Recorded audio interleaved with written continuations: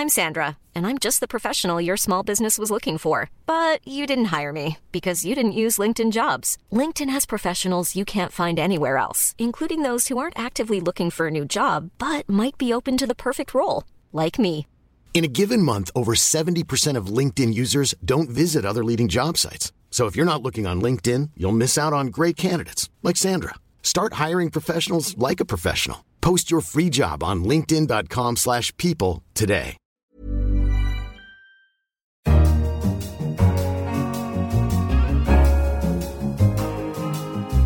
Giant retailer Sears is bankrupt. What happens next?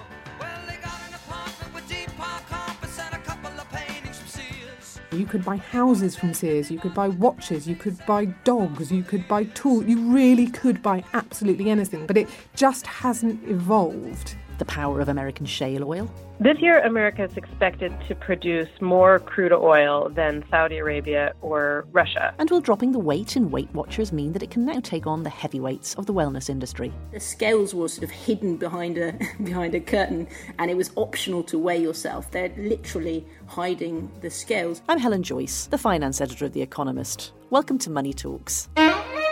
First, Sears has declared itself bankrupt. The iconic chain of department stores was founded 126 years ago, in 1892. It used to be the largest retail company in America until it was overtaken by Walmart in the 80s. Josie Delap is our retail correspondent. Josie, what happened? Sears has been declining for a long time. This has been a very gradual, steady downturn for the chain. And it's a story that fits with the general tale of retail today, which is of big stores struggling in the age of Amazon, struggling against e-commerce more generally, and big department stores in particular that struggle to have a unique selling point. They try to do everything, and people don't really want that in quite the same way. I don't understand that really. I mean, you and I are both busy people with families and jobs, and I go to one store and buy absolutely everything, and I don't know if you do the same. So why is that not so attractive to so many people anymore? Well, a lot of them are attracted to that, but they want to do it on Amazon. But the problem for a shop like Sears is that there are retailers that are offering the similar products at cheaper prices. And there are ones that are more specialist and so can offer a broader range of particular products, which gives you a bit more choice. And you would be surprised at how many people still like shopping. I'd be very, very surprised indeed. Can't stand it myself. This presumably could have been predicted and was predicted. It's been predicted for a long time. I mean, people have been wondering just how long Sears was going to cling on. It's been shutting stores for a long time. It's gone down from having thousands across America to having, I think, about 900 now, and it's still continuing to close them. So, yes, this is not a surprise. But this isn't that they're just shuttering all the stores straight away. This is this Chapter 11 bankruptcy. Right. So this is the opportunity for them to not go instantly bankrupt, but to try and restructure, reorganise, see if they can keep things going. But I think that the chances aren't looking good, that this will end up with Sears closing. And no chance of a takeover by somebody else of at least some of the stores then? I think that's possible, but Sears merged with Kmart, which is another big retailer, some time ago. And that was a case of sort of two quite weak retailers coming together. And the stores that are left are often in malls, which aren't necessarily doing very well. And so they're not necessarily space that other big shops want to take over, perhaps restaurants or other businesses. But I don't think it's an obvious choice for another retailer to take over. It's the end of an era, really, isn't it? Absolutely. It really is. It's such a feature of American life. It even featured in a Billy Joel song, Scenes from an Italian Restaurant.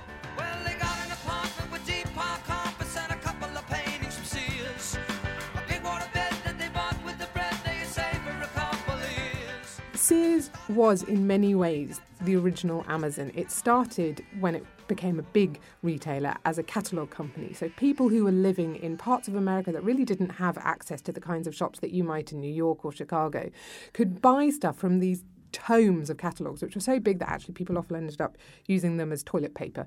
But they could buy anything. You could buy houses from Sears, you could buy watches, you could buy dogs, you could buy tools. You really could buy absolutely anything. So in that sense, it was a precursor to Amazon, but it just hasn't evolved in the way that retailers really need to now. Its stores are not pleasant places to go and shop, and it just doesn't have the online presence that you need to compete today. Thanks, Josie. Thanks. You're listening to Money Talks on Economist Radio. Let us know what you think about this or any of our stories. We'd love to hear from you. Contact us on Twitter @Economist Radio or email us on radio@economist.com. Next, American shale oil was promised as the panacea to supply problems and fluctuating prices and volatility in the Middle East. There were headlines like "Don't mess with Texas, it's a global oil superpower." HSBC claimed that if it were a country, Texas would be the world's number 3 oil producer, behind only Russia and Saudi Arabia. Charlotte Howard, our New York bureau chief and energy and commodities editor, has been to the oil fields in West Texas to find how the shale oil industry is growing up.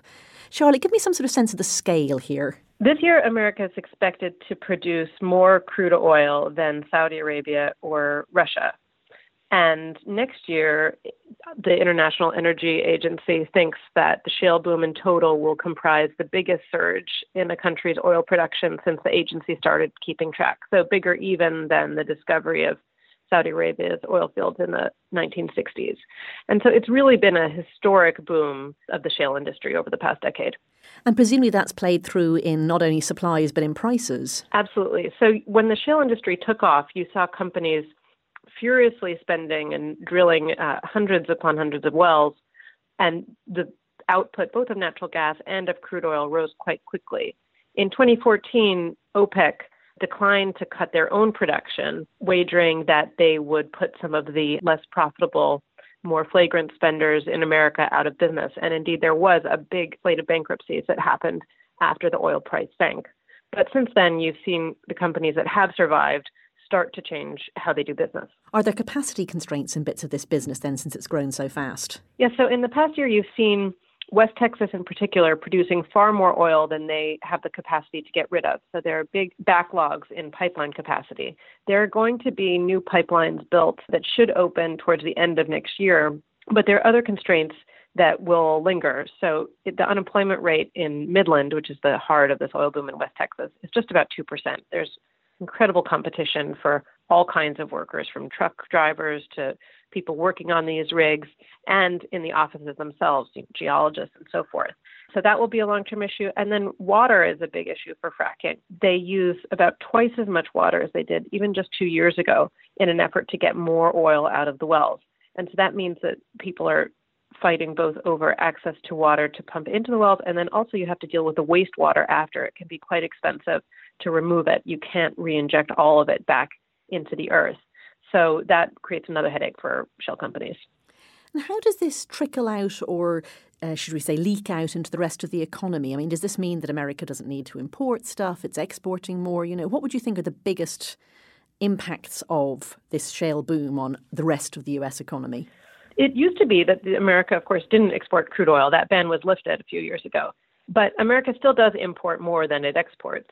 And there's lots of talk from the president about energy dominance and America as a new energy superpower. And indeed, it has changed the way that America interacts in the global oil markets, but it's still hugely dependent on imports from other countries. Oil is a global commodity, and the U.S. is a long way from energy independence, nor is that necessarily a goal that many people think America should pursue. This stuff is going to run out at some point, isn't it? Have we any idea when that would be? The recent gains in productivity, it's unlikely that they will be able to continue growing production at the recent pace. It's just been so dramatic in recent years.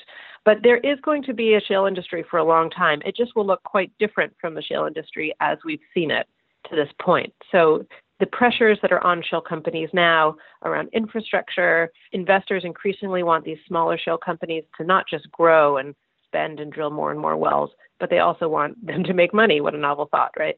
And so the investors are pressuring companies to return more capital to shareholders. That may mean that companies slow growth, and the most vulnerable shale companies probably, I would bet, would be bought up by these bigger operators that have the money to invest in infrastructure, that are very, very good at logistics.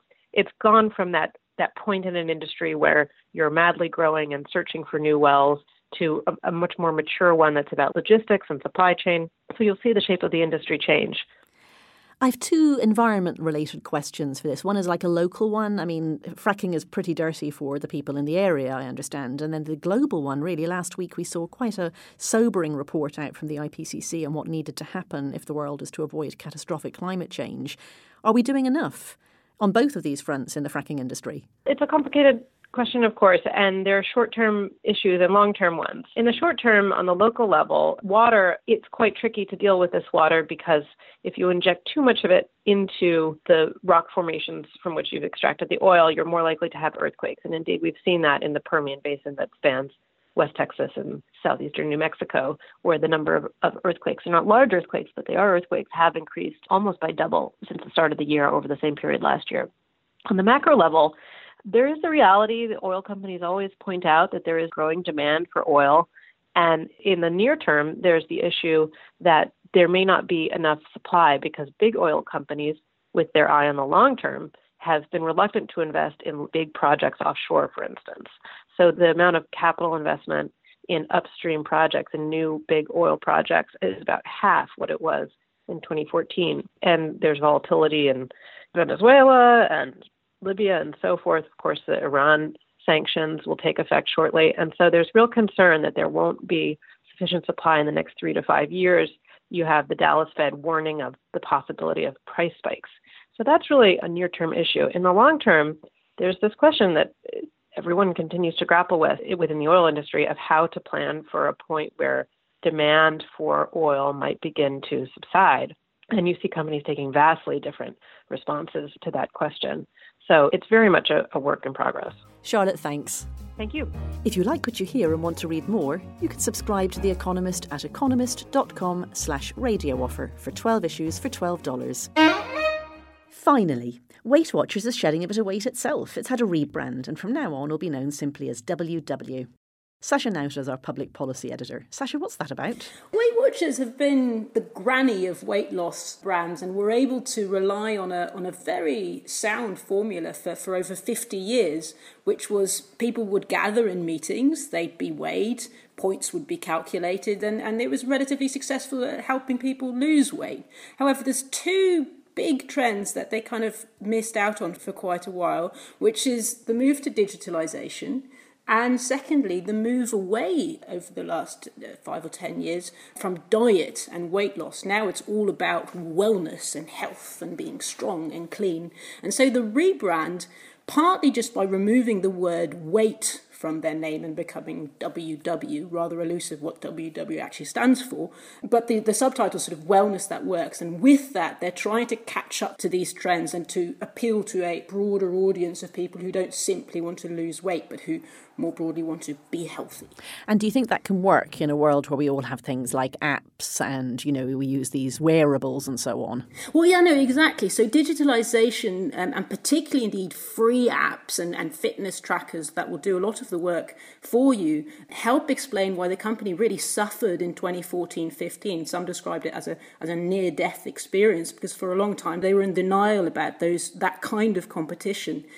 I think where Mindy Grossman, the new CEO, is trying to take the company, partly by investing heavily in technology, in its own app, in working together with all the major fitness trackers. She's trying to indeed place the company so that it can work in harmony with that. And have they got any big names on board or anything like that?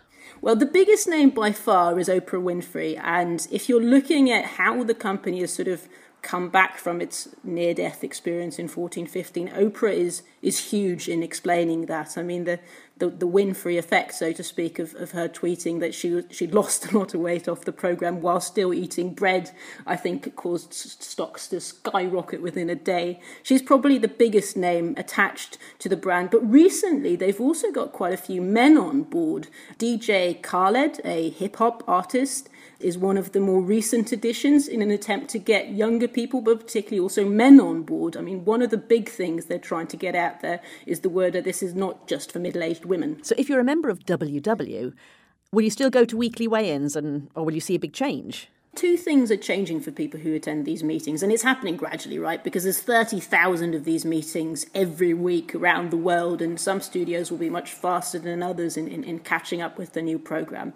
But the big things that are changing are, one, that the scales are less central to these meetings. So before, the that would be the starting point. How much does everybody weigh? Let's all clap and calculate our points. Now the scales are much more discreet, hidden behind a curtain, and if you want to weigh yourself, you can. It's optional. But secondly, most membership growth is now in digital-only members who don't go to physical meetings, who just track themselves discreetly. And again, therefore, whilst weight will always be a central part of measuring wellness, which is quite an elusive term, it's clearly emphasising that a lot less. Thanks, Sasha. Thanks, Ellen. That's all for this episode of Money Talks. Don't forget to rate us on your podcast provider. I'm Helen Joyce. In London, this is The Economist.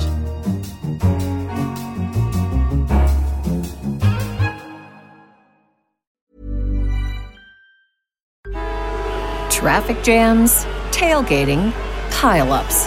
Ugh, the joys of driving. How could it get worse? The federal government wants to have a say in what you drive. That's right. The Biden administration's EPA is pushing mandates that would ban 2 out of every 3 vehicles on the road today. Don't let Washington become your backseat driver. Protect the freedom of driving your way. Visit EnergyCitizens.org. Paid for by the American Petroleum Institute.